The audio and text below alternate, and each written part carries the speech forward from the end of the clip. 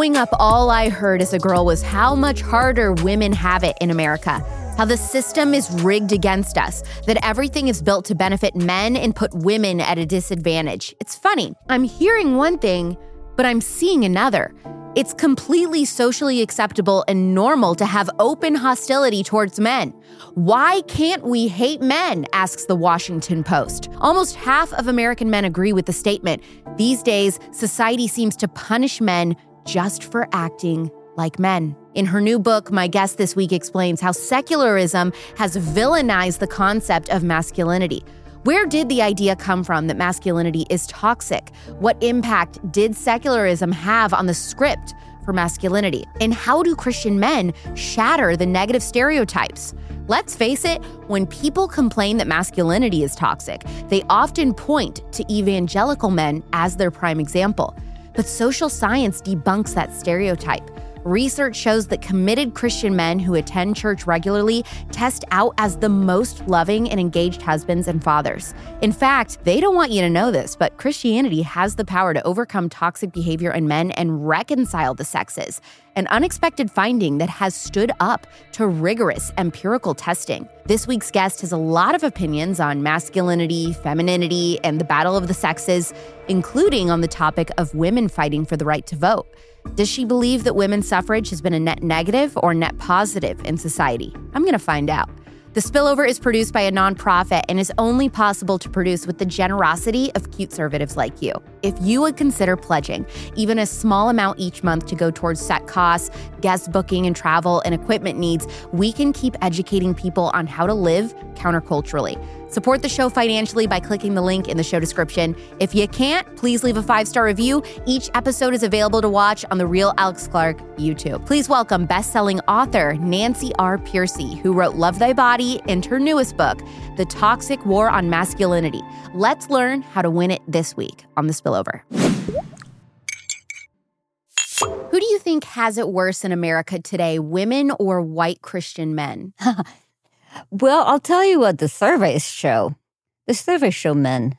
The surveys show, at least men think so. There have been surveys in which they were asked, do you agree with this statement? Today, discrimination against men has become as bad as discrimination against women. And in surveys, men say yes. They think that discrimination against men has become as big of a problem as discrimination against women. And they were asked sometimes, I have several surveys in my book, and so another one did ask, do men have it harder now or women? And a lot of men said, yeah, we think men have it harder now. And I quote a psychotherapist who writes regularly for the Wall Street Journal. In fact, you've had her on here, Erica Commissar. Love Erica. One of my most favorite guests I've ever had, and one of my audience's most favorite guests I've ever had. Well, she said, I have a quote from her in my book, because she said, especially young men.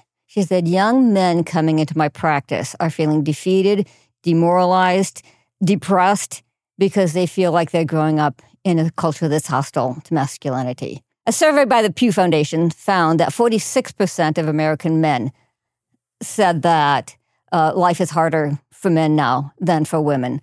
So the surveys show that certainly men are feeling that way, and that's what counts, If they feel that way, that means it's a problem. What are some different metrics that prove that men do have it worse than women right now in America? Oh, well, men are falling behind on all kinds of metrics, and this is very concerning. Boys and men. So boys are falling behind in all levels of education, starting in kindergarten. They don't have the fine motor control that girls have, and they can't operate a scissors as well. So already in kindergarten, they're feeling like, they're falling behind. All through grade school and high school, the grades are worse, the test scores are worse. When they get to college, I don't know if you realize this, but colleges now are 60% female students and only 40% male students. And some colleges are actually instituting quietly, not publicizing it, but they're instituting affirmative action to get more male students. Really? Yeah, Harvard is doing this. Yeah, I've got some articles on it in my book where they admit places like Harvard, they don't publicize it. But they realize that eventually the girls won't show up either, right? If there's no guys there. So, and then after graduate school, professional school, more women than men at both levels. And then outside of school, male adults are falling behind both where they were and falling up behind relative to women on issues like more likely to commit suicide, more likely to have mental illness, more likely to be homeless, more likely to be victims of crime, more likely to commit crime. 90% of people in prison are male. And unemployment now, this was shocking. Unemployment is at Great Depression era levels. It's not showing up in the unemployment statistics because they stopped looking for work. And so researchers had to dig deeper, and they now tell us that male unemployment is at Great Depression era levels. And then life expectancy. Men's has gone down. Women's has stayed the same, so it's not a general trend. Male life expectancy has gone down so that a magazine called The New Scientist did a report on this, and they said the major demographic factor now in early death is being male. So men, I think it's time for us to say, let's have compassion on men. Let's see if we can have some programs that are geared specifically toward men and boys. The trouble is that people have tried to start programs for boys, and they usually get shut down by people who say, well, men end up in the top positions in our culture and in our economy anyway, so men don't need help. But, the reason girls got ahead is because we did give special programs for girls. 1972, Title IX, 1994, the Gender Equity Act. We've put millions of dollars into helping girls. Equity workshops, curricula that was supportive of girls, training workshops and training materials. And so we thought we would bring girls up to where boys were. Nobody realized that, no, girls would shoot right past them. And that's what's happened. Girls have shot right past boys and are now doing better on all levels of education. And even economically, in the large cities now, a single woman earns more than a single man does. Women have pulled ahead, which is great. We don't want to sound that's a bad thing. It's a great thing. Remember, women were not even allowed to go to college until about the mid-20th century, depending on which college you're looking at, roughly mid-20th century. So I'm glad I wasn't born before that. I'm glad I had a chance to go to college. So we should, we don't want to sound as if we think this was a bad thing. But it is time to say, shouldn't there be some special programs for men and boys that are geared to their style of learning, geared to their character traits and so on, that would help them now catch up with girls? We are consistently told that evangelical Christian men are dangerous, that they are oppressive patriarchs prone to abuse, but you actually say that the science proves otherwise. I was as surprised as anyone because, like everyone else, I've read the accusations. In fact, it was easy to find them online, but I'll give you just one. So this is a quote from the co-founder of the Church Too movement, which followed the Me Too movement. And she said, the theology of male headship feeds the rape culture that we see permeating American Christianity today. And the Church Too movement, would that be like all the Hillsong pastors that were outed, all that? There was like that whole slew of just a ton of pastors all of a sudden? Yes, exactly. Okay. Yeah. And so, the Me Too moniker, worked really well. So they came up with Church Too. And so the surprising thing is that the social scientists were listening to these accusations and saying, but where's your evidence? You're making these charges, but where's your data? And so they went out and did the studies.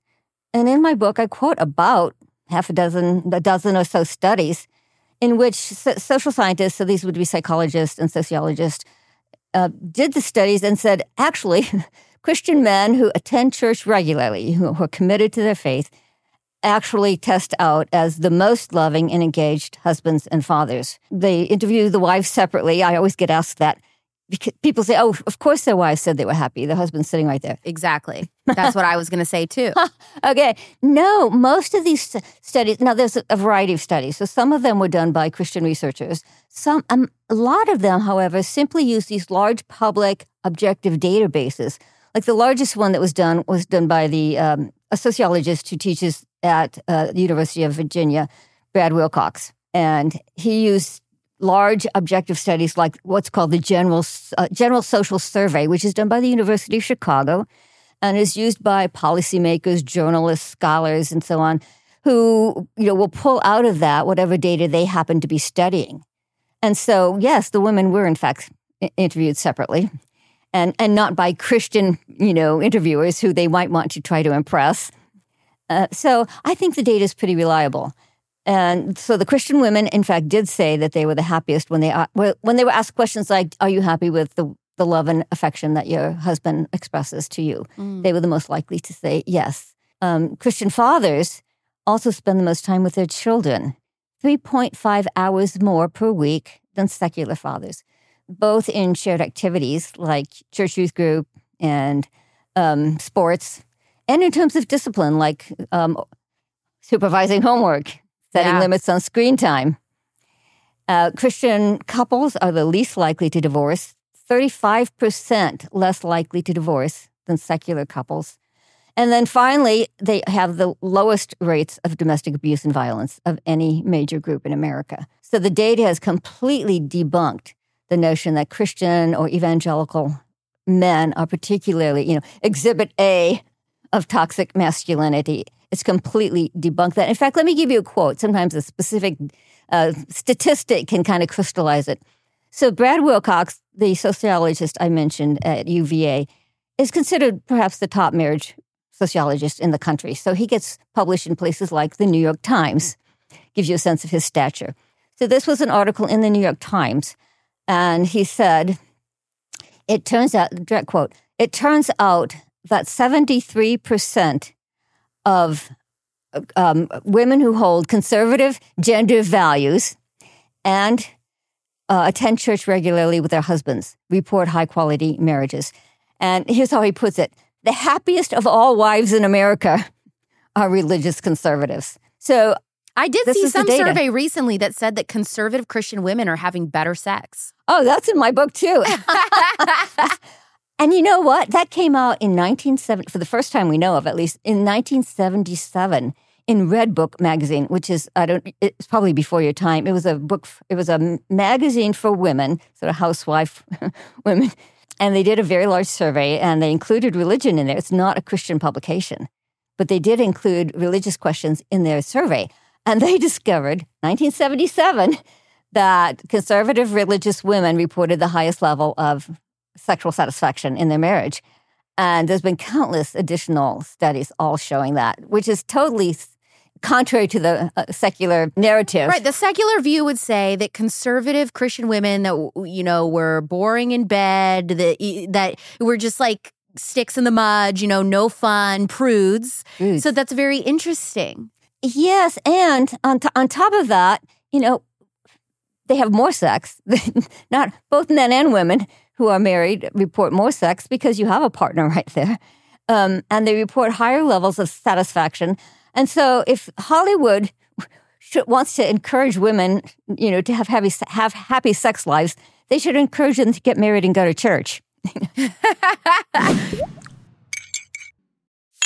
If you've been noticing a lot more hair loss than usual when you're washing or brushing your hair, you may have a nutrient deficiency. You might not be getting enough iron, zinc, or taurine, to name a few examples. And guess what the most bioavailable source is for these nutrients? Red meat. It's very common as women for us to not get enough protein, especially meat in our diet, but the type of meat matters. If you eat 12 fast food hamburgers a week with trash commodified meat, that's not going to give you the right nutrients you need and actually give you a bunch of toxic crap that you don't. Good Ranchers is the meat subscription box that I trust to help me hit my protein goals. They only use grass-fed and grain-finished beef from American farmers and ranchers that share your conservative values. Their chicken is better than organic, pasture-raised, and antibiotic, hormone, and vaccine-free for their entire lives. Personally, I love that Good Ranchers chicken comes to you triple trimmed. No extra work before dinner. All the seafood is wild caught, and the pork is known for its high marbling, deep color, and being humanely raised by a handful of Midwest farmers. If you love seafood, but you live nowhere near a coast, their wild caught seafood box is one of my favorite things. You may have heard last month about Good Ranchers' New Year, New Meat deal that ended January 31st. It allowed customers to get free chicken for a year on top of their regular Good Ranchers subscription. Now, I have great news. That deal ended. Oh, for everyone but my listeners. Yeah! You won't find it on the Good Ranchers website, but if you're listening now, you can still take advantage of 2.5 pounds of free pasture-raised triple trim chicken breasts added to each box for the first year of subscription. Go to goodranchers.com, use code Clark for $20 off and free chicken for a year. That's goodranchers.com with code Clark. Find everything in the show notes below at any time. Good Ranchers, American meat delivered. So when I talk about the sociological data showing that Christian men test out as the most loving and engaged husbands and fathers, the first pushback I always get is, but haven't we all heard that Christians divorce at the same rate as the secular world? Yes, that's exactly what I was thinking. And so the researchers did go back to the data, and they made a very important distinction. They looked at men who are truly committed, who attend church regularly, versus nominal Christian men. Like Christian in name only. That's what the word nominal means, right? Yeah. See, my students don't know what nominal means. Yeah, like just, Christmas, what do they call that? Creaster Christians or whatever? Christmas and Easter only type of people? Exactly. It comes from the Latin word nom means name. So nominal means in name only. And so these are men who, on a survey like this, might check, say, the Baptist box. This is what happens to me on every first date I go on. Every guy's like, "Oh yeah, I'm a Christian," and then I ask 2 follow-up questions, and then it ends up being, "Well, I went to Catholic school as a boy, so therefore I'm a Christian," and they've never stepped foot in a church since or been discipled or anything. Yeah, and actually, I was a little surprised at the numbers because you and I probably hang out mostly with committed Christians. I thought the nominals were a fairly small group. They're not. They're about the same size. The only study I read that actually gave numbers, committed Christians and nominal Christians are about the same percentage of the population. So you're right. That means you're 50% likely to run into a nominal Christian when you're dating. Oh, I'm experiencing it. It is so frustrating. I've been telling churches, now you need to be telling young people, young women, that there's a 50-50 chance that the guy they're going out with is going to turn out to be nominal. Yeah, this just happened to me on a first date a few weeks ago, and he was very witty and he was fun and whatever throughout the whole date. I had no gripes about any of that. But when we got into a little bit of theology and beliefs, that's essentially his answer to me was he was a nominal Christian, but he didn't realize that. Yes. So when he asked me to go on a second date, I was very kind, but I said, I just think that we have vast differences in faith. And he was so confused by this, did not understand. He said, well, I don't understand. I am a Christian. And I'm like, you're not. But they are passionate in that they are. Well, let me get into the details on how they are different. Yes. Because so when the sociologists did the studies and they looked at the nominal Christian men, they tested out shockingly different. They test out with all the toxic stereotypes. Their wives report the lowest level of happiness of any group. They spend the least amount of time with their children, less than secular men. They have the highest rate of divorce, 20% higher than secular men. And the real shocker is they have the highest rate of domestic abuse and violence, even higher than secular men. So this was a shock to me because if you just do a survey on evangelical men, it's going to be very misleading because you're going to have men who are better than secular men and men who are worse than secular men. So no wonder the numbers are misleading. And some people have asked me, well, why would they be worse than secular men? And apparently it's this, they feel religious justification for the way they're acting. So that the average secular guy who's maybe hitting his wife and kids doesn't feel any religious justification for that. But the nominal Christian has hung around the fringes of the Christian world enough to pick up language like headship and submission and will justify his abuse by using Christian language and feel like, well, I'm the head, so I have a right to do this. I actually quoted one guy who said he was sexually abusing his kids. And when he was asked, why'd you do that? He said, well, I just figured I'm the head of the household and I can do what I want with my wife and kids. Or they will say things like, well, she wasn't submitting, so I had to put her in her place. Mm-hmm. So they will use religious language to justify it. And then the media takes that and says, look how crazy and scary evangelical Christian men are. They're the most abusive or whatever. But the reality is that you're saying is that those men are not Christians. They are the ones who are ruining our reputation. Yes. You might say. Yeah, because there's enough of them that many people have probably encountered a nominal Christian whose behavior is worse than secular people, so secular men. So, yeah, you're right. That's where all of the negative stereotypes are coming from, is from the nominal Christian men. I don't think I had ever known this before reading your book. You write that there were actually a lot of women who were against women's suffrage at first. Yeah, exactly. I mean, if you read even the feminists at the time, I have the quotes, I have the receipts. I have the quotes from the leading feminists at the time saying, the biggest barrier is that other women are not in favor of the vote. And so that's very puzzling.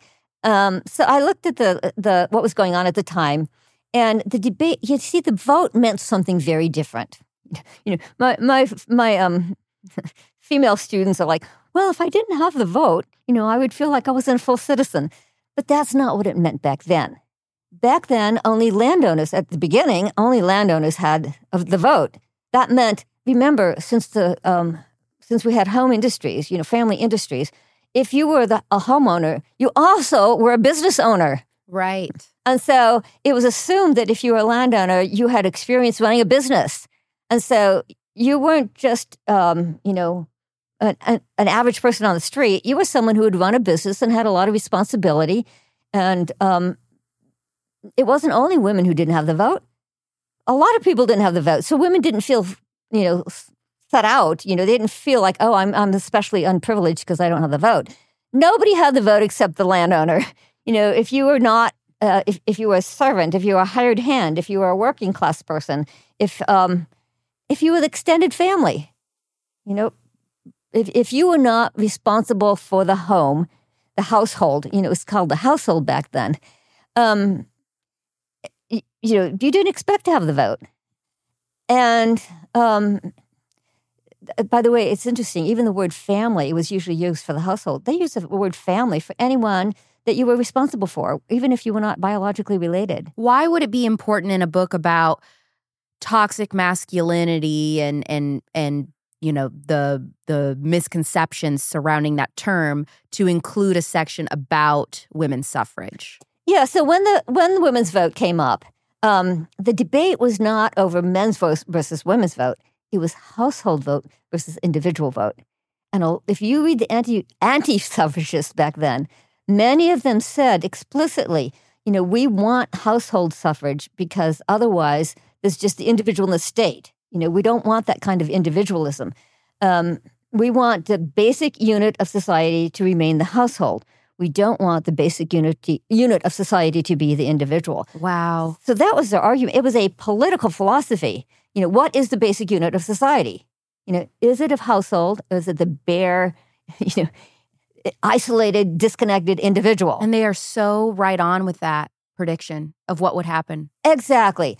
And of course, people say, well, why did the vote finally pass then? Well, it took a long time, almost a century. Why women were finally won over? By the temperance movement. Frances Willard, who was the president of the Women's Christian Temperance Union, began to feel that women would have more power over against their drunken husbands if they had the vote. She argued that women had no recourse if their husbands were drinking away the family money and leaving the family destitute, if they were coming home drunk at night and beating their wife and kids. So wait, temperance movement is what, like alcohol prohibition stuff? Yeah, prohibition. In other words, you have to almost back up a little bit to understand even why that was such an issue. As men became more secular, sort of the traditional male vices became worse. In other words, in the 19th century, there was a huge increase in fighting, gambling, drinking, crime, prostitution. The number of brothels mushroomed. Sometimes the individual fact can help. So in 1830, Americans drank 3 times as much as they do today. So there's a reason there was a temperance movement. Alcoholism was public alcoholism was a problem the way, drug addicts are today.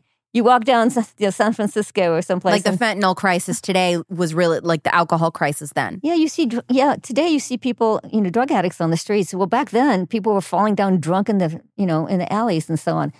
And so the temperance movement was really about trying to protect women who had no legal recourse, against drunken husbands. And so that's how they finally won the vote. When they said, Frances Willard actually renamed the vote the ballot for home protection.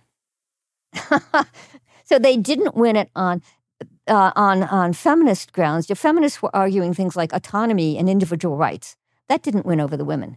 The women were won over when it was labeled the ballot of home protection. I've never heard any of this in my entire life. I've never heard any of this in my life. So knowing this background does help us understand that there were huge mental shifts happening. So today, when we think, oh, well, if you don't have the vote, you're not a full citizen. That's not the way it was thought of. In fact, there was another turning point that was very important: universal male suffrage. When you went from only the landowner, the head of the household, holding the vote, to universal male suffrage, that came first. Well, all of a sudden, you had men who were uneducated, drunk. Women are saying, "Wait a minute, these guys vote and I can't." Right? Yeah, that would be frustrating. People who had no civic spirit, and Christian. Women were saying, "Look, we're going to vote by biblical principles," and you're letting these secular guys who are alcoholics or fighting, drinking, visiting prostitutes, and they have a right to vote, and I don't. So we get women's suffrage. Now, looking forward all these years later, where we are now, do you believe that women's suffrage has been a net negative or a net positive for society? Yeah, that's a big question. I think it's been a net negative to go from the household vote to the individual vote. That shift in political philosophy. It was a shift from classical republicanism. In the colonial era, the dominant political philosophy was called classical republicanism. And it was the idea that social institutions like the family are organic structures. In other words, it's not just a couple of individuals, an aggregate of individuals who happen to have common interest. No, there's a connection between the family. We have a loyalty and a love and a connection that's organic, that goes beyond just individuals. Here's how you can explain it to modern people. When people date and when they're in a relationship, they will sometimes say, well, there's me and there's you and there's our relationship. And they'll sometimes say, we need to work on our relationship. And they sense that there's some third entity that's beyond just the individuals involved. We really do. And in classical republicanism, that was called the common good. There was the good for you and there was good for me. But who looks out for the common good, which is the good of the relationship itself? That was the common good. And that's what authority was for. That's why men, when men had authority, it's because they were responsible for the common good. What happened with the political shift is we shifted to what's called social contract theory. Social contract theory was Locke, Hobbes, Rousseau, and basically they were all trying to say, let's have a new foundation for politics. Let's propose that there was a state of nature and individuals running around in the state of nature, completely autonomous, disconnected individuals who then come together out of self-interest and form the state. And that became this sort of origins myth of how the state came about. It was clearly an alternative to Genesis. It was clearly an alternative to, we don't want a Christian origin of the state. We want to have a secular origin. So we'll have this myth of the state of nature where we're all, intrinsically autonomous, separate individuals who come together and form a contract. Well, what that did is it said there are no such things as organic social structures. There's just individuals, they're aggregates of individuals who come together. And if there's no organic structures, then there's no common good. Mm-hmm. So men were basically let off the hook. They were no longer responsible for the common good. Now, to me, this is the most compelling argument for why women's suffrage may have been a mistake, way more than women being more likely to vote left. Oh, What I usually hear when people are talking about this is that is the argument they bring up. Well, look how this was a mistake because women are just more emotional. We're not capable of being rational. And so because of that reason, we are more susceptible to leftist policies. But and while there is an argument for that, I see that. But also what you're saying, I think, it shows a bigger picture of how damaging this was it led into everything, how we split up the family unit and all of these other problems. I see it stemming from that one decision. We went from the idea that the family is an organic structure with a common good. And, common good, of course, everyone benefits from the common good. The good of the family benefits all of us. And it's the same with the church or any other social institution. The good of the whole, benefits all of us. We went from that to social contract theory where the family is just a collection of individuals all looking out for their own good, their own interest. And that was a huge political shift. And I think it has affected even Christians. Even Christians no longer look at marriage as, a covenant.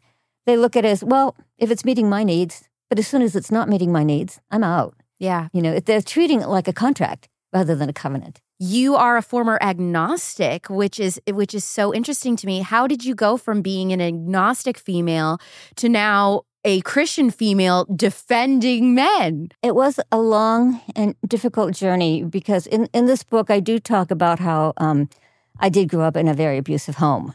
My father was abusive. He was, beating us and kicking us, and he was very open about it.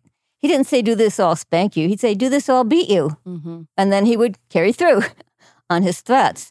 And so, not surprisingly, when I became a teenager, I totally left my Christian upbringing behind and became a radical feminist. I read all the feminist books. I loved reading sort of the groundbreaking ones like Betty Friedan and Simone de Beauvoir and Kate Millett, Susan Brown Miller. I read all the foundational books on feminism. And so I was obviously one of those people who just thought men were pretty much evil. And that's because that had been my experience. And then I became a Christian. And how old were you? I was 19 or 20 when I became a Christian. And it was through discovering apologetics. Do you know the work of Francis Schaeffer? Here's how I tell my students in my classroom. I said the two major apologists of the 20th century were Francis Schaeffer and C.S. Lewis. Mm. In terms of the sheer number of people who were either converted through their work or brought through a crisis of faith through their work. So Schaeffer's not as well known, but he influenced also a huge swath of that generation. Large numbers of people became Christians through his work. And I happened to have a chance to go to his ministry, which is in Switzerland. We had lived in Europe when I was a child. And so all through high school, I saved my money to go back. Wow. Through just sort of circumstances, I ended up stumbling across Francis Schaeffer's ministry in Switzerland. And I had never encountered Christian apologetics before. I had no idea that Christianity could be supported by good reasons and arguments and evidence, and that it could hold its own against the secular philosophies, worldviews, isms. I was totally blown away. I had no idea. I was blown away. In fact, I was so impressed that I left. Yeah, you probably had to just kind of take it all in and think about it, process. Exactly. I was afraid I might be drawn in emotionally because it was just so, it was so attractive. Yeah. Yeah, it was compelling. It was attractive. I felt such internal pressure to make a decision. Yeah, you felt conviction. And so I went home, but because of that, I discovered there was such a thing as apologetics. I discovered C.S. Lewis and G.K. Chesterton and Os Guinness, who actually was teaching at L'Abri at the time. I'm sorry, I didn't say the name. The name of Francis Schaeffer's ministry was L'Abri, which is in the French-speaking part of Switzerland, and L'Abri means the shelter. So just through my own reading, I became a Christian. I decided I was intellectually convinced it was true. And then I thought, where do I find Christians? I wasn't in a church or anything. I didn't know any Christians. And with your work, you've really focused on kind of countering a lot of cultural lies that we are told in society. Well, a year and a half later, I went back to L'Abri just to finish that part of the story, and I stayed 4.5 months. So that's where I really got grounded in Christian worldview and apologetics and so on. And you're right, all of my work since then, all the books I write, are all on apologetics in some way. I wanted to reach out to young people who had the same kind of questions I did because, until I went to L'Abri, I didn't find any Christians who could answer my questions. In fact, I was always made to feel like something's wrong with you. Why do you have questions? Why don't you have faith? As if there was a moral problem, with asking questions. And so I really have a heart for young people who are asking questions and having doubts about their faith today. Yeah. So I guess a question that people reading your book or listening to this conversation about toxic masculinity and how it is a myth, they would probably say, well, if men occupy every single position of power, how could we have compassion for them? How could you possibly say that, they have some kind of disadvantage if they're occupying every position of power? What would your response be? Well, what we said earlier about men falling behind on all levels. And unfortunately, for a long time, people have been unwilling to listen to that message. The first book on the subject really was a book called The War Against Boys by Christina Hoff Sommers, who herself identifies as a feminist, by the way. But she calls herself the rational feminist.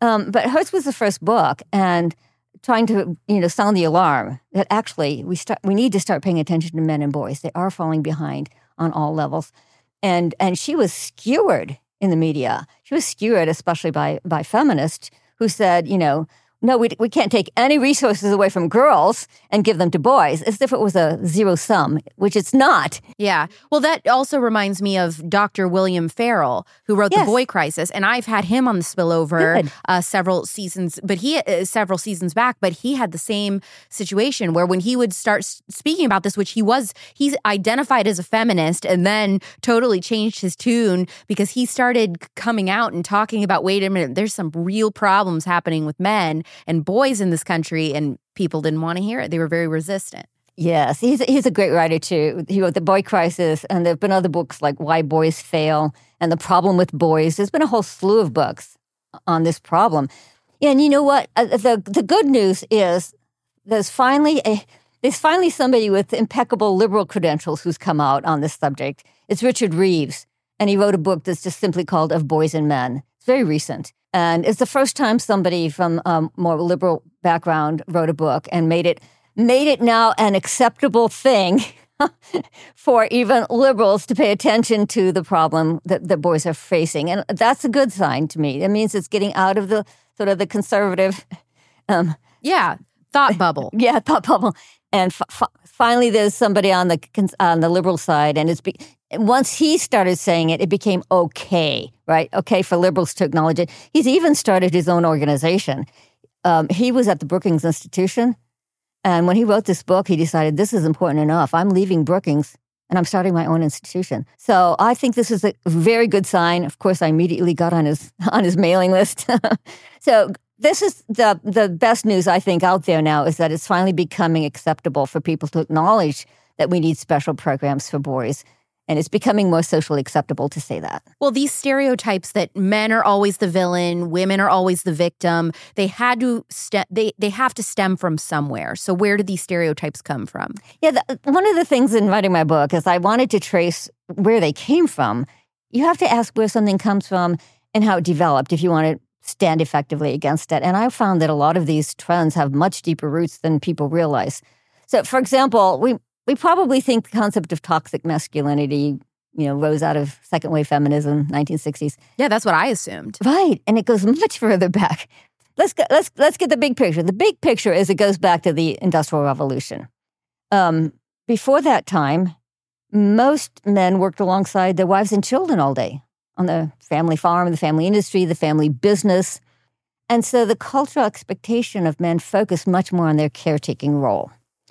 In fact, here's an interesting historical fact. Most books and literature on parenting was addressed to fathers, not to mothers. If you go in a bookstore today, most of them are addressed to mothers.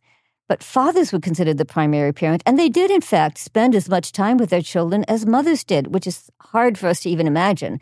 But especially their sons. Their sons were practically apprentices working alongside them in their trade or their craft. And so where did we lose all that? The Industrial Revolution took work out of the home. And of course, men had to follow their work into factories and offices. And for the first time, men were not working with people they loved and had a moral bond with, the family members. Instead, they were working as individuals in competition with other men. And that's when you see the literature start to change. People started to protest that men were losing the caretaking ethos that they'd had in the colonial era, that they were becoming egocentric, self-centered, greedy, ambitious, aggressive, looking out for number one. And interestingly, many people began to complain that men were making their jobs their idol. That was the language used back then. We're not traditional enough. People who claimed to be traditional, wanted to recover traditional sex roles and so on. One of the things I say in the book is they're not traditional enough because they were going back to the 1950s. In the 1950s, fathers were already out of the home. Mothers were already trying to fill in the gap by being the primary parent. And there was a lot of father hunger. Even if fathers were technically in the home, they were gone all day. And when it first started, by the way, in the 19th century, because it was new for fathers to be out of the home, there was a huge outpouring of literature, books and articles deploring the fact that the fathers were missing. And 1842, Parents Magazine had an article saying the greatest cause of a domestic sorrow, direct quote, domestic sorrow, is paternal neglect. Paternal neglect. And it said the father is out working in his business early and late and is failing to do his duties to his children. Wow. Frances Willard, who was the president of the Women's Christian Temperance Movement, is considered perhaps the most influential woman of the 19th century. And she said, the father is the prototype of the divine because, God is our father. And yet the prototype of the divine is gone. He's out of the home from Sunday to Sunday. This is not tenable. In fact, a lot of the laws that were passed back then were not, that we now think were for religious reasons, were actually to bring fathers back home, like blue laws to close the stores on Sundays. It was not religious people driving that. It was women saying, we want men to have at least one day at home with their family. This is so interesting because recently a couple of my close friends who are married have been kind of talking to me about that, how they wish that their husbands worked remote or had that option because they wish that their husband could be more involved on a day-to-day basis at home. So what is your opinion on that? Do you think that men who have the opportunity to work remote should or what? Absolutely. I'm really big on that. I think we should try to recover the pre-industrial style of work as much as we can. So what would that look like ideally if it was done today? Well, let me tell you, the pandemic was a game changer. A lot of people discovered they actually liked being home more and actually liked being with their family more. Harvard University did a study. It was after my book came out, so it's not in there. Harvard University did a study, and this was their conclusion. During that pandemic, 68% of fathers said that they got closer to their children, and they don't want to lose that. During the pandemic. And they said, after the pandemic, we'd like to have some kind of at least hybrid situation where we can have some home-based work, do some remote work. I'll give you an anecdote because they're fun. One of my graduate students, her husband is an IT professional. And so during the pandemic, he came home. And since he was home, he did more of the homeschooling. Their family was homeschooling. Because he was home, he decided he would be the one to make lunch for the family every day. He was available now to take the kids to soccer practice or choir practice. He picked up so many of the family responsibilities that she was able to start a part-time business. Wow. And the whole family benefited from the added income. And so I interviewed her husband, and he said, our life is so much more balanced now. I am never going back to 40 hours in a cubicle. And then the final kicker was, he said, that when the time I used to spend commuting to work every morning, I now spend praying with my wife. Wow. Love that. And see, that pre-industrial revolution type of family situation that you're describing and how men are like, I wasn't designed to sit in a cubicle 9 to 5. I also don't think that women were designed to sit in a cubicle 9 to 5. I think that we as women flourish better whenever our home is our main responsibility and priority. And I mean, what you're saying makes me think, wow, maybe men that it's the same for men too. We just were designed to be together as a family unit way more than we are. Yes. I did a lot of studies that I cite in the book. For example, men report the same amount of work-family conflict that women do. I have students who said, surely not. We've never heard this before. But it was a large meta-study of like 350 studies, that were all put together into one major study. And they found, to their own surprise, the researchers found that men reported just as much work-family conflict. It's just that they don't feel as free to say so. If a man says, I'd like more time at home, he pays the daddy penalty. If he wants to have more time at home, if he decides that he wants to leave early. So I had one student who was a graduate student who said, I left work at 4:30 to 3 days a week to coach my son's soccer and basketball teams. My coach accused me of coasting, but it did not ultimately hurt my career. And when my sons grew up, they said, we want to be dads like you, which is a much better reward than anything you get in the workplace. Yeah. But 95% of men say they wish they had more time with their kids.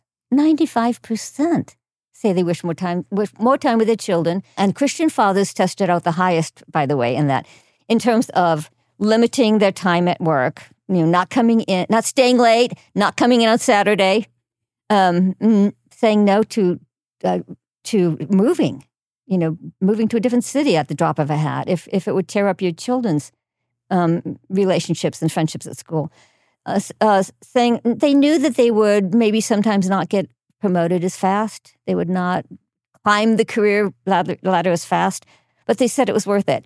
In one study, they said it's having time with my children is worth it. Even if I have to pay a bit. Another study, trying to remember the numbers for you. In one study, 70% of men said they would prefer flexible hours if it allowed them more time with their children, even if it meant they would pay some price, financially, in terms of their taking a hit in their salary. 70% of men said, if I had to choose flex time over, time with my family over career, I would choose flex time and my family.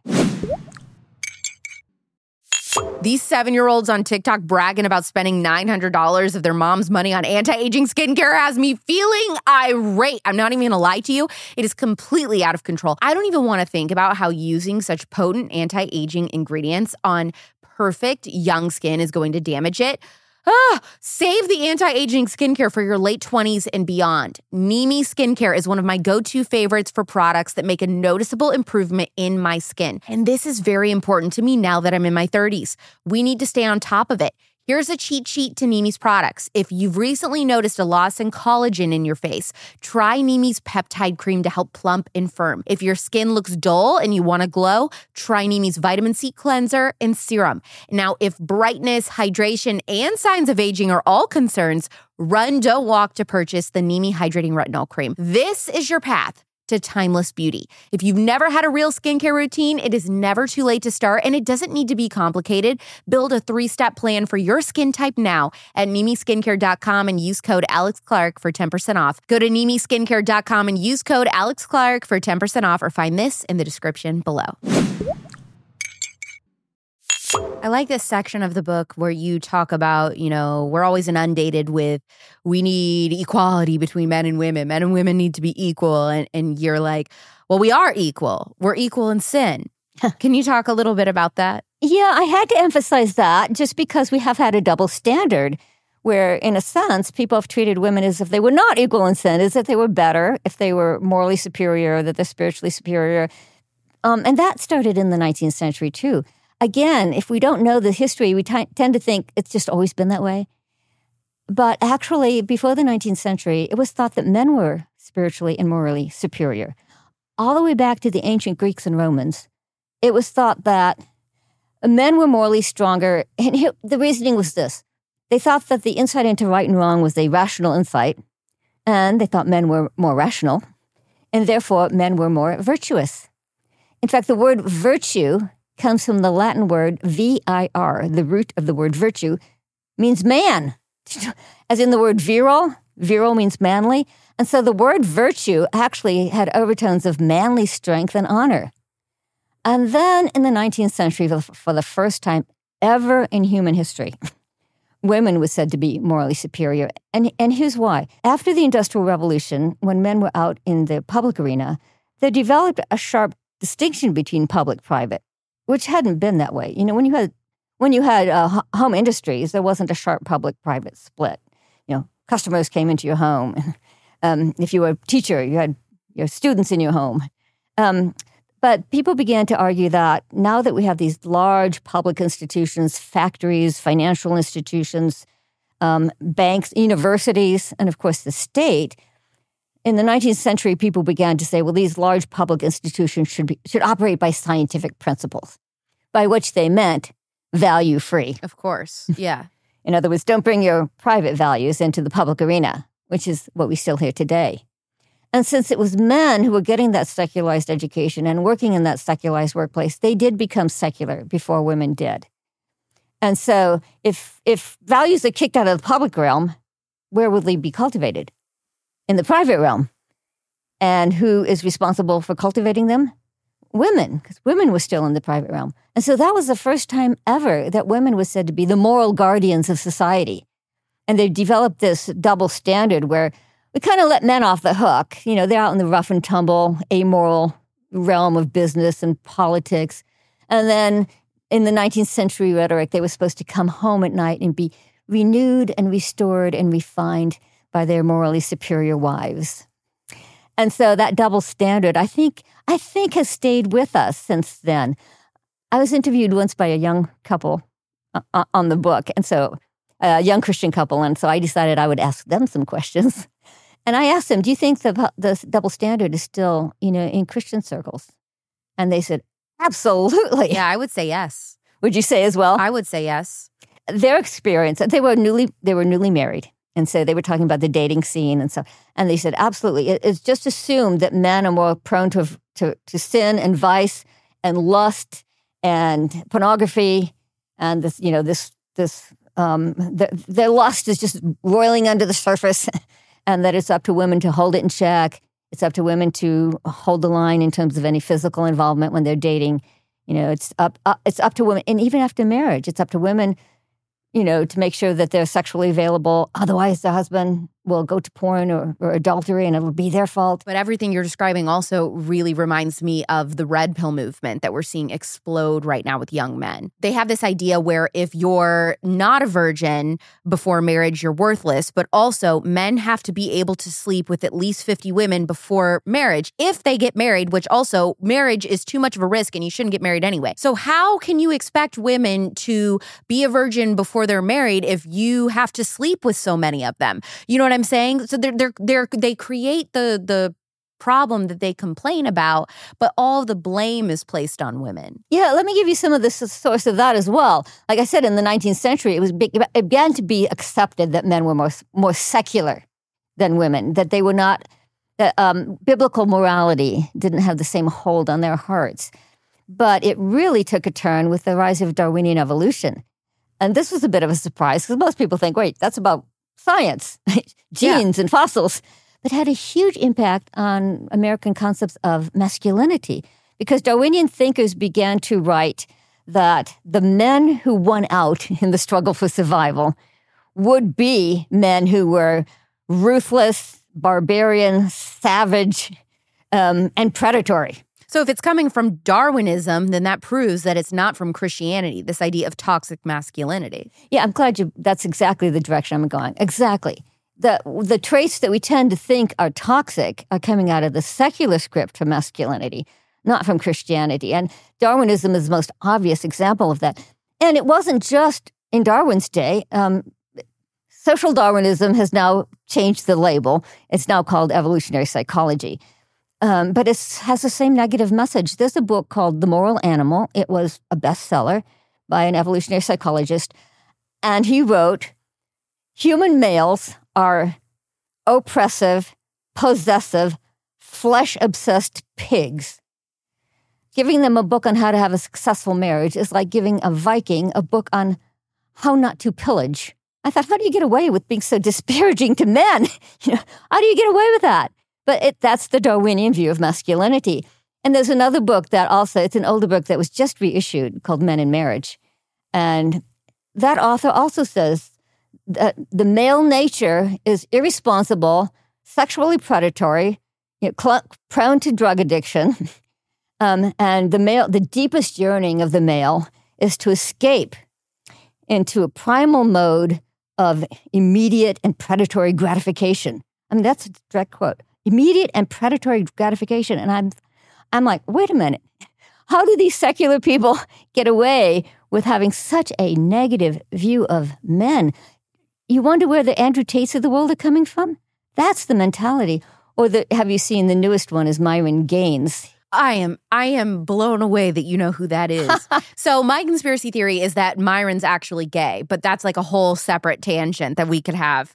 But that's my theory, because all of these red pill guys, I'm thinking that they're battling some sort of homosexuality. I don't understand that, like, don't even date women. A lot of them even say it's gay to date women, but they don't date at all, don't get married at all. I mean, what is your thoughts on that? Well, Myron Gaines, his tagline is, I help men transform from simps into pimps. That's his tagline. And then in his book, do you realize he's written a book? I did not know that. In his book, he literally says all relationships between men and women have been transactional. Direct quote: all men are Johns, all women are whores. So that's the view that he's communicating through his channels. He has that TV program, Fresh and Fit. Fresh and Fit. And he argues that like you said, don't even get married. It's okay to have one main woman. That's okay. But don't get married, and make sure that your main woman understands you're going to have several women on the side, because men are just naturally sexually promiscuous. That's the male nature. There's nothing women can do about it. They just have to accept it. To which we would say, you really think that's how God created men? Are we really going to let men off the hook that way? That's not how God created men. Go back to Genesis 1. How did God create men and women? In my book, I take people back to the cultural mandate. My students don't even know what that word means. So cultural mandate is the word that theologians give to the verse in Genesis where God has created the universe, he's created the animals, and he creates the first human couple. And what's the first thing he says to them? He tells them why he made them. What's their purpose? He gives them their job description. Be fruitful and multiply and subdue the earth. And in the very streamlined language of Genesis 1, be fruitful and multiply, well, anthropologists tell us, of course, all social institutions grow out of the family. So it's not just have kids. It means all the social institutions, it becomes an extended family, a clan, a tribe, a nation. And of course, you have social institutions for particular purposes, like you need a state, you need a church, you need a school, you need a marketplace. And so it really means create all of the social institutions as well as the rules that apply to them, treaties and constitutions. So it's a very rich understanding of building society. And subdue the earth means all the creative activity that you put into harnessing the natural resources. So most cultures start with agriculture, but then it moves to mining and technology and creating laptops and composing music. One of my students said, oh, come on, composing music. So I said, I play the violin. What's the violin made out of? Wood. What's the bow made out of? Horsehair. So all the transcendent beauty that we associate with music starts with harnessing the natural resources of creation, Genesis 1.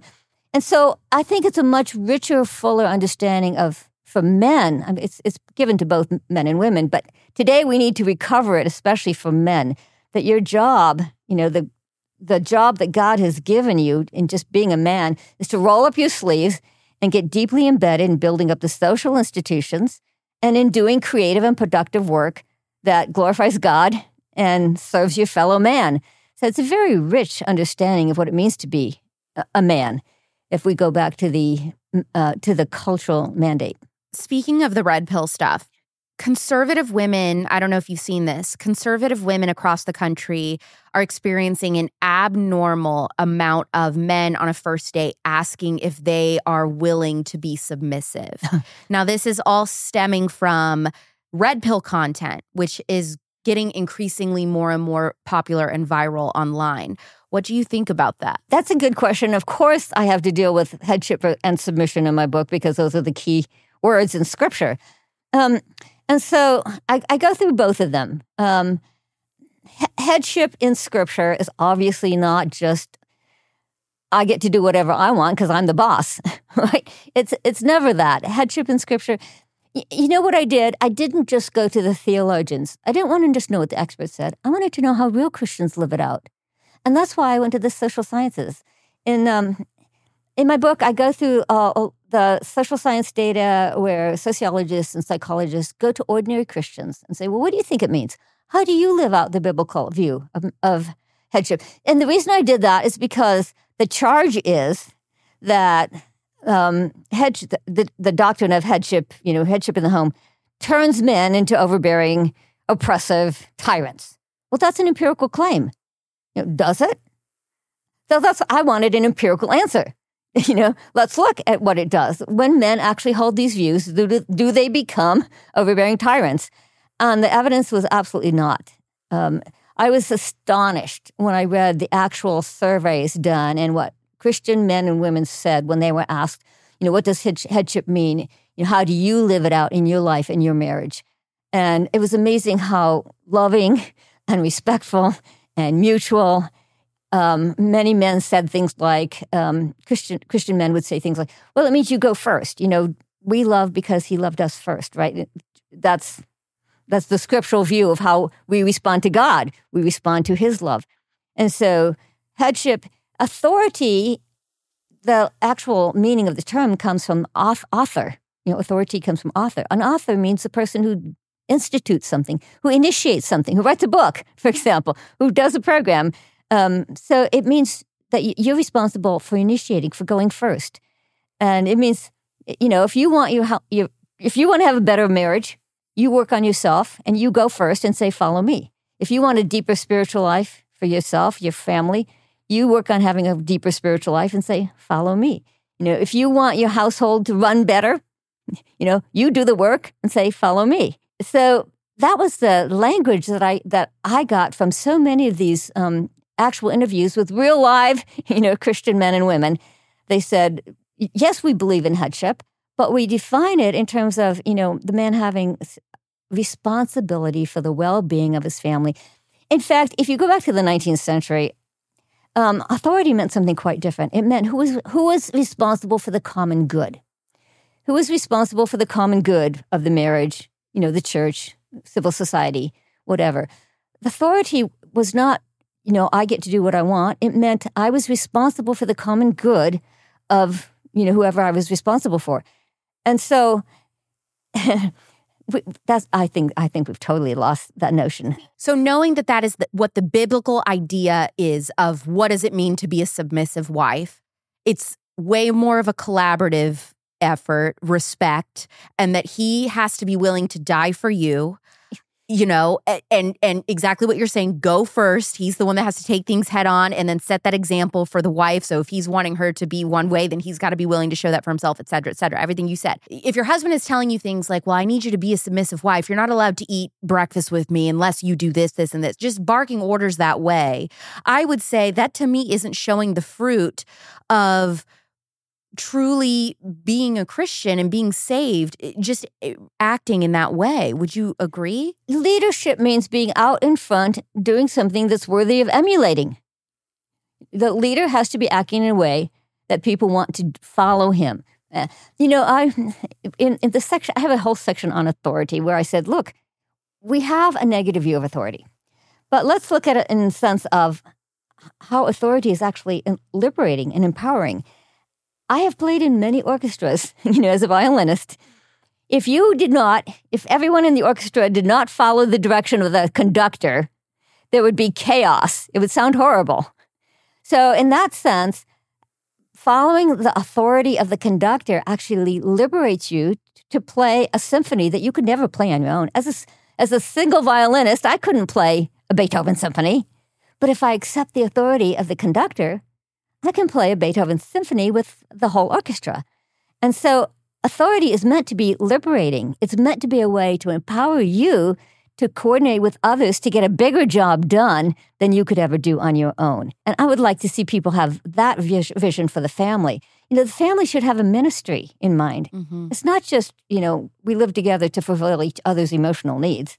We should have a larger mission from God, that as a family, we have a ministry to our culture, to our society, starting with our church. We have ministry to others, and our family is our ministry. It's not just for our own sake; it's for ministering to others. If you have a loving, faithful husband or wife, and you have a warm, happy family, that's not just for you. Right. That's so that you can reach out to the hurting people and have a ministry. Yeah, I did a great episode with Jefferson Bethke on this topic. It was all about multi-generational living and creating family teams and having a mission for your family on what you're fighting for and then who your family enemy is. And he talked about, maybe if your family mission is that it's hospitality.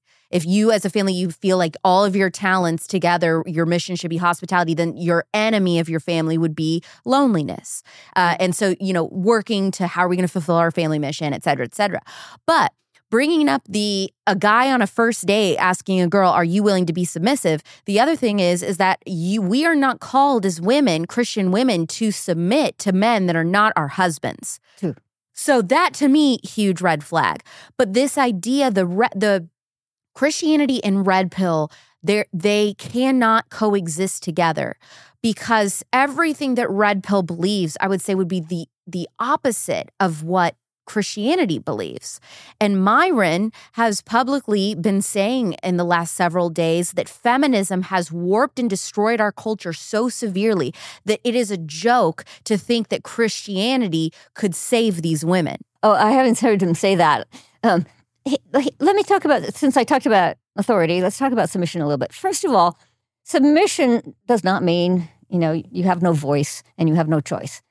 Because when we submit to God, do we lose ourselves? Does God just walk all over us? Does God say, I want you to do things that you're not gifted for? No, God has gifted us for certain ministries and he wants us to use those.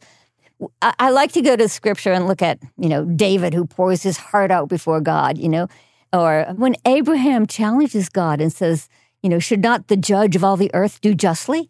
He feels free to challenge God on God's own standards, of course. Elijah, who's so depressed that he goes into the wilderness and says, just kill me, just kill me.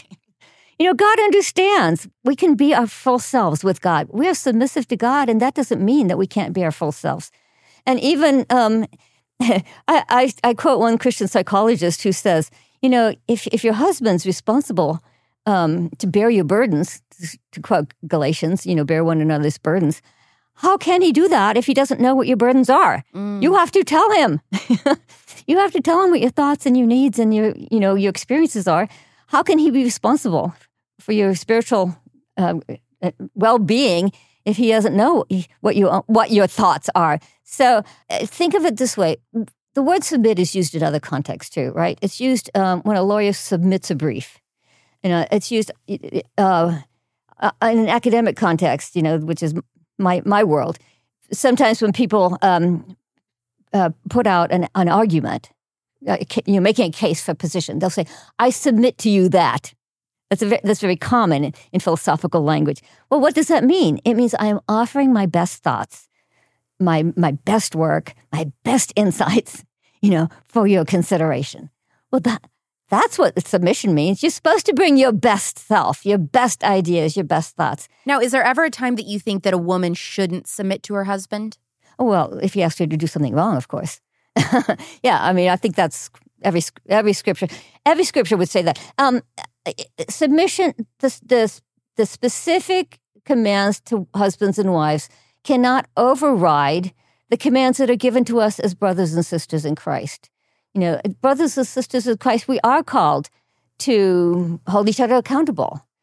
Martin Luther said, every man is the priesthood of all believers. He said, every man is a priest and every woman is a priestess. And they both have the right to, communicate God's truth to each other and to hold one another accountable. I liked that. because we've all heard of the priesthood of believers, but I never heard somebody say, and it was Luther, say, and that means women are priestesses too. So he specifically says that. And of course he says they're priests and they're priests to their children as well, because it's parents who teach their children the gospel. But sometimes it's good to do a word study. One of the things I've gotten jumped on, this book, by the way, has proven to be the most controversial book I've ever written, which I just was not expecting. Because my earlier book, I Love Thy Body, was on questions of abortion, homosexuality, transgenderism, which is such an issue today. People say it's more relevant now than when I wrote it. And still, I got more controversy with this book. Masculinity is more of a trigger word. Why do you think that is? That's a good question. Let me tell you, though, I always do a lot of reading groups on my books because I want to get a lot of feedback, rub off the rough edges. And when these participants in my reading groups would tell their friends and family that they were going through a book on masculinity, invariably the first question was, whose side is she on? Invariably. Men tended to just assume that if a woman is writing a book on masculinity, she's some male-bashing feminist. Yeah, that it's negative. Exactly. And then more progressive types tended to assume, I was some angry, reactionary culture warrior, red-pilling people. And so I had to, actually, one of your questions had to do with a study. I put this study right at the beginning of the book to kind of overcome that initial hostility, or at least suspicion. There was a study done by a sociologist. He's not a Christian, but he's well-known in his field, and so he speaks all around the world. And he came up with this ingenious experiment where he would ask young men 2 questions. First, he would say, what does it mean to be a good man? If you're at a funeral and in the eulogy somebody says he was a good man, what does that mean?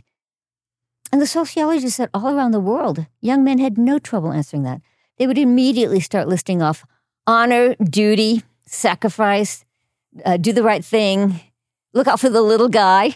I like that part. Be a provider, be a protector, be responsible. And he would say, well, where'd you learn that? And they would say, I don't know, it's just in the air we breathe. But if they were in a Western country, they would often say it's part of our Judeo-Christian heritage. And then he would follow up with a second question. And he'd say, what if I say to you, man the F up? He'd kind of be a real man. And the young man would say, oh, no, that's completely different. That means be tough, never show weakness, play through pain, win at all costs, be competitive, get rich, get laid, using their words.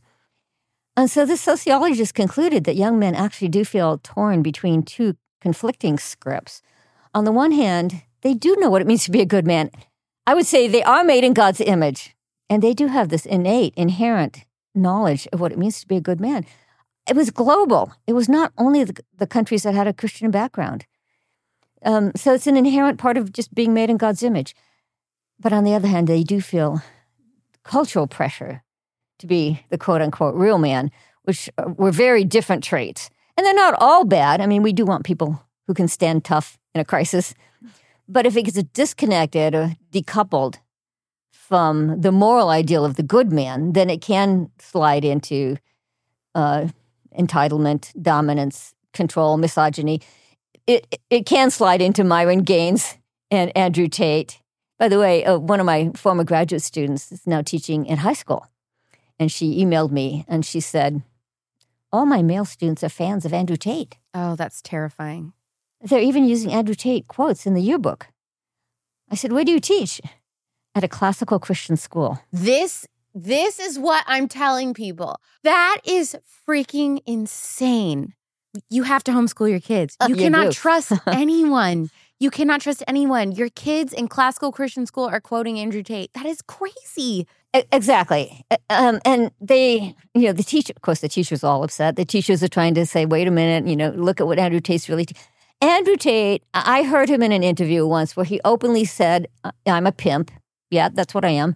And he openly said, what I produce is pornography. Right. So he's quite open about this, but they're not listening to that part.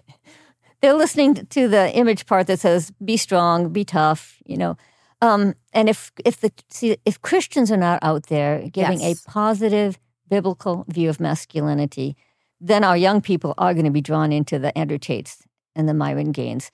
And that's, my concern is, I can see you are too. For a while, our big concern was men are just becoming passive, right? They're young men are sitting in the mom's basement playing video games. Failure to launch. But I think, like you, I think that now we're seeing a different trend. The trend now is the red pilling. It's the manosphere.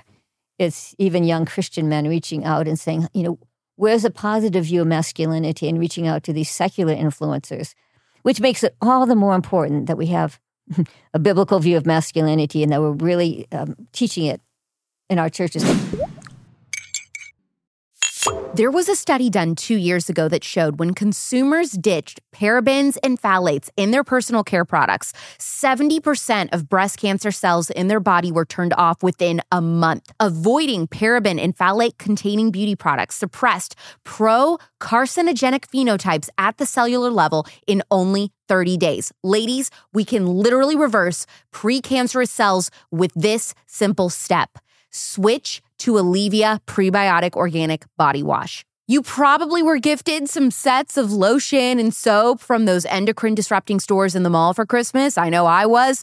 Throw them out. I know that these people love you and they meant well, but throw them out. Alivia's Organic Prebiotic Body Wash has less than 10 non-toxic ingredients from land and sea in every bottle that feed the skin's microbiome. This isn't just soap. It's completely restoring and repairing your skin. Burns, scars, eczema, psoriasis, chicken skin, signs of aging. This body wash is unlike any other, and it's safe enough for the most sensitive skin of all ages, even babies. This is my emotional support soap. I won't travel without it. I will never use any of the stuff that hotels provide again after learning what is in them. For your health and your kids, switch to Alivia Organic Prebiotic Body Wash for all the bathrooms and sinks in your home. Yep, there's hand wash too.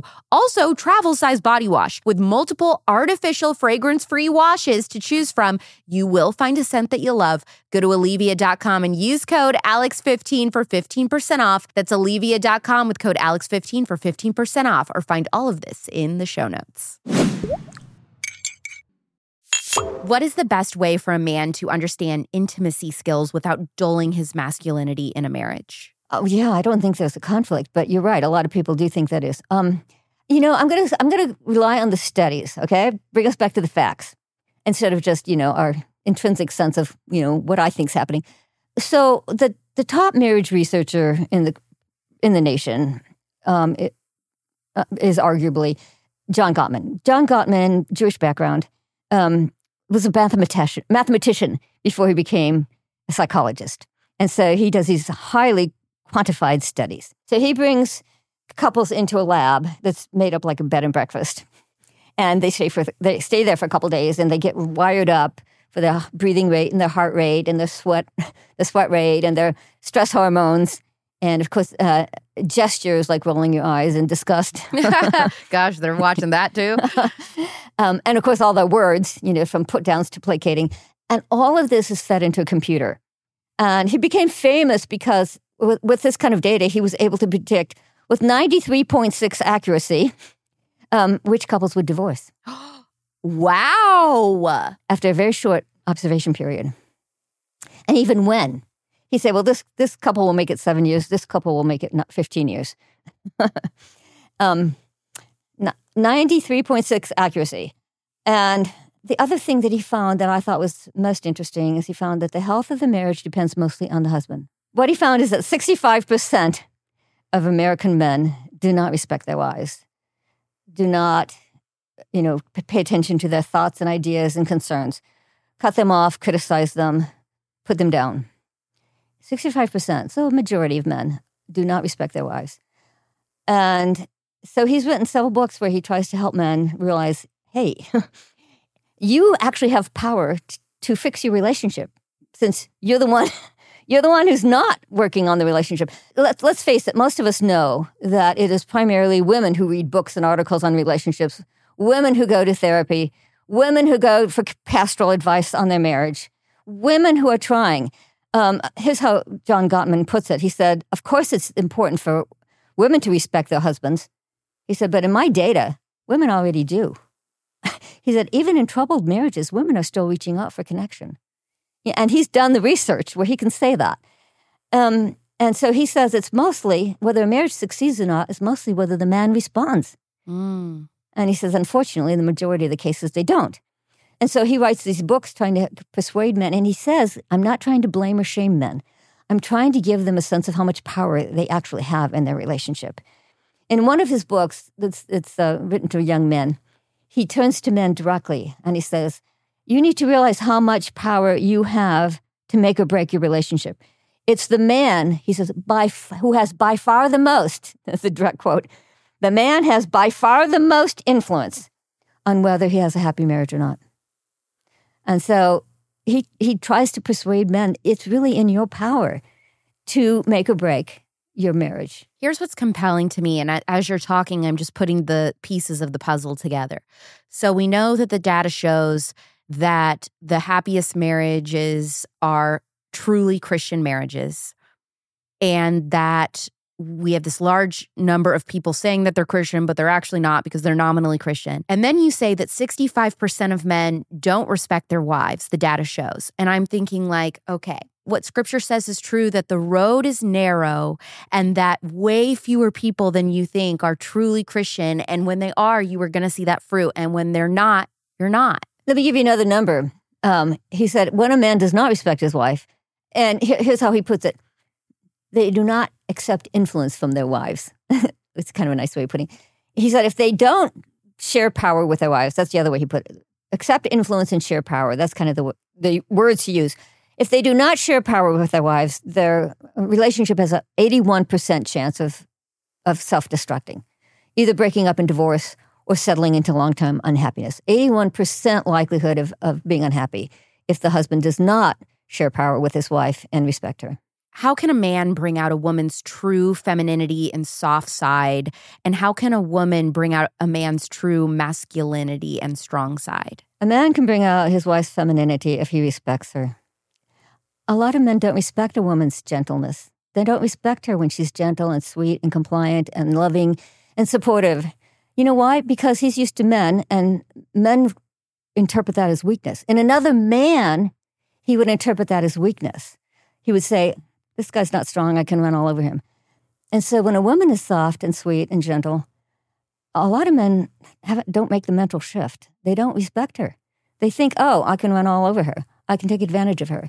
You know, and even something like this, let me give you a study. Even something like fear, the biggest emotional difference between men and women, according to one study, is fear. Women, from the time they're infants, studies have been done all the way back to infancy. Babies girls show more fear than baby boys do. For example, if you surprise them with a loud noise. Girls get scared, boys get angry. Boys are like, who are you?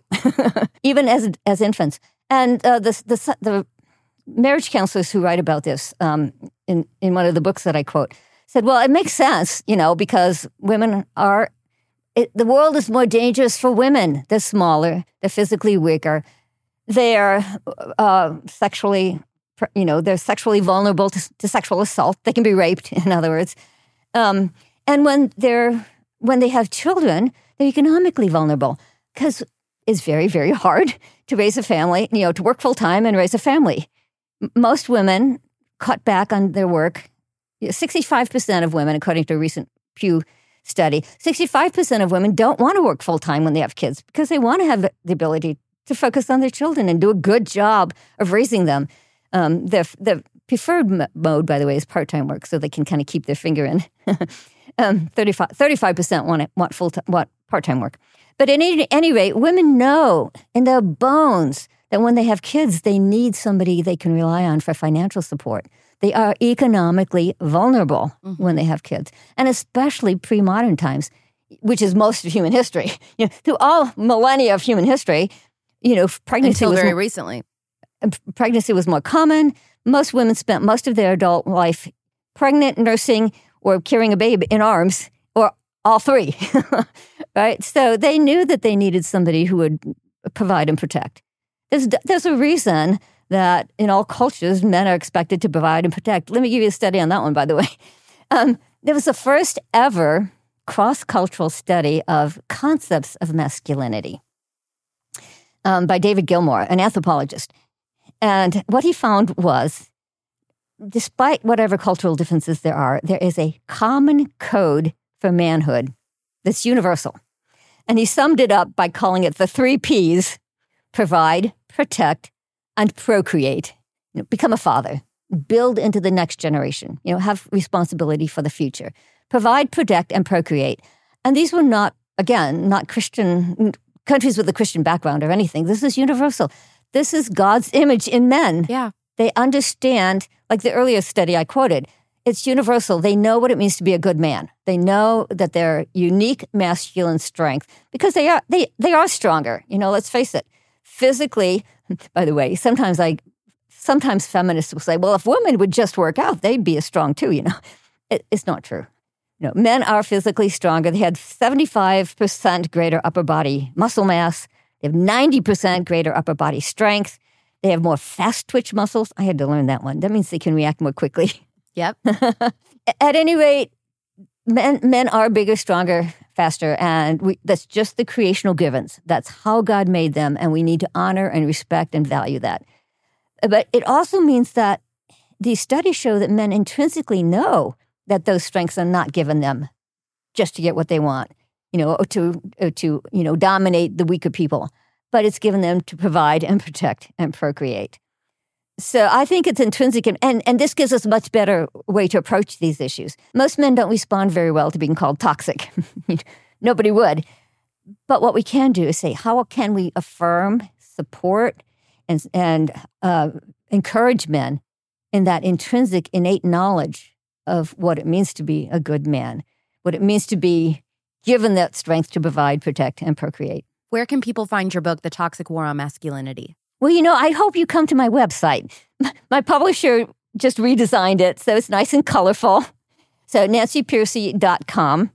Come there. Of course, you can buy it on Amazon. But come to my website, and you can browse my other books. You can leave a comment, which is really fun. I like to read comments from readers. I don't always have time to respond, but I do like to read them. And nancypearcey.com. Come on over and say hi. Awesome. Is there any new topics that you're just such a phenomenal writer? Are there any new topics that you're thinking about writing about in the near future that we can look forward to? Well, politically, I think the biggest challenge to us, the biggest issue right now is globalism.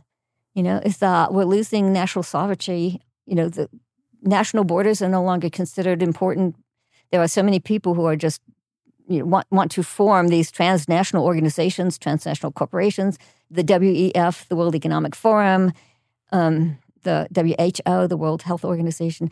These large transnational entities are accruing more and more power, and I think that might be the area that's the biggest challenge for us politically right now. My biggest fear in 2020, they used the pandemic, I think, to swing votes a certain way.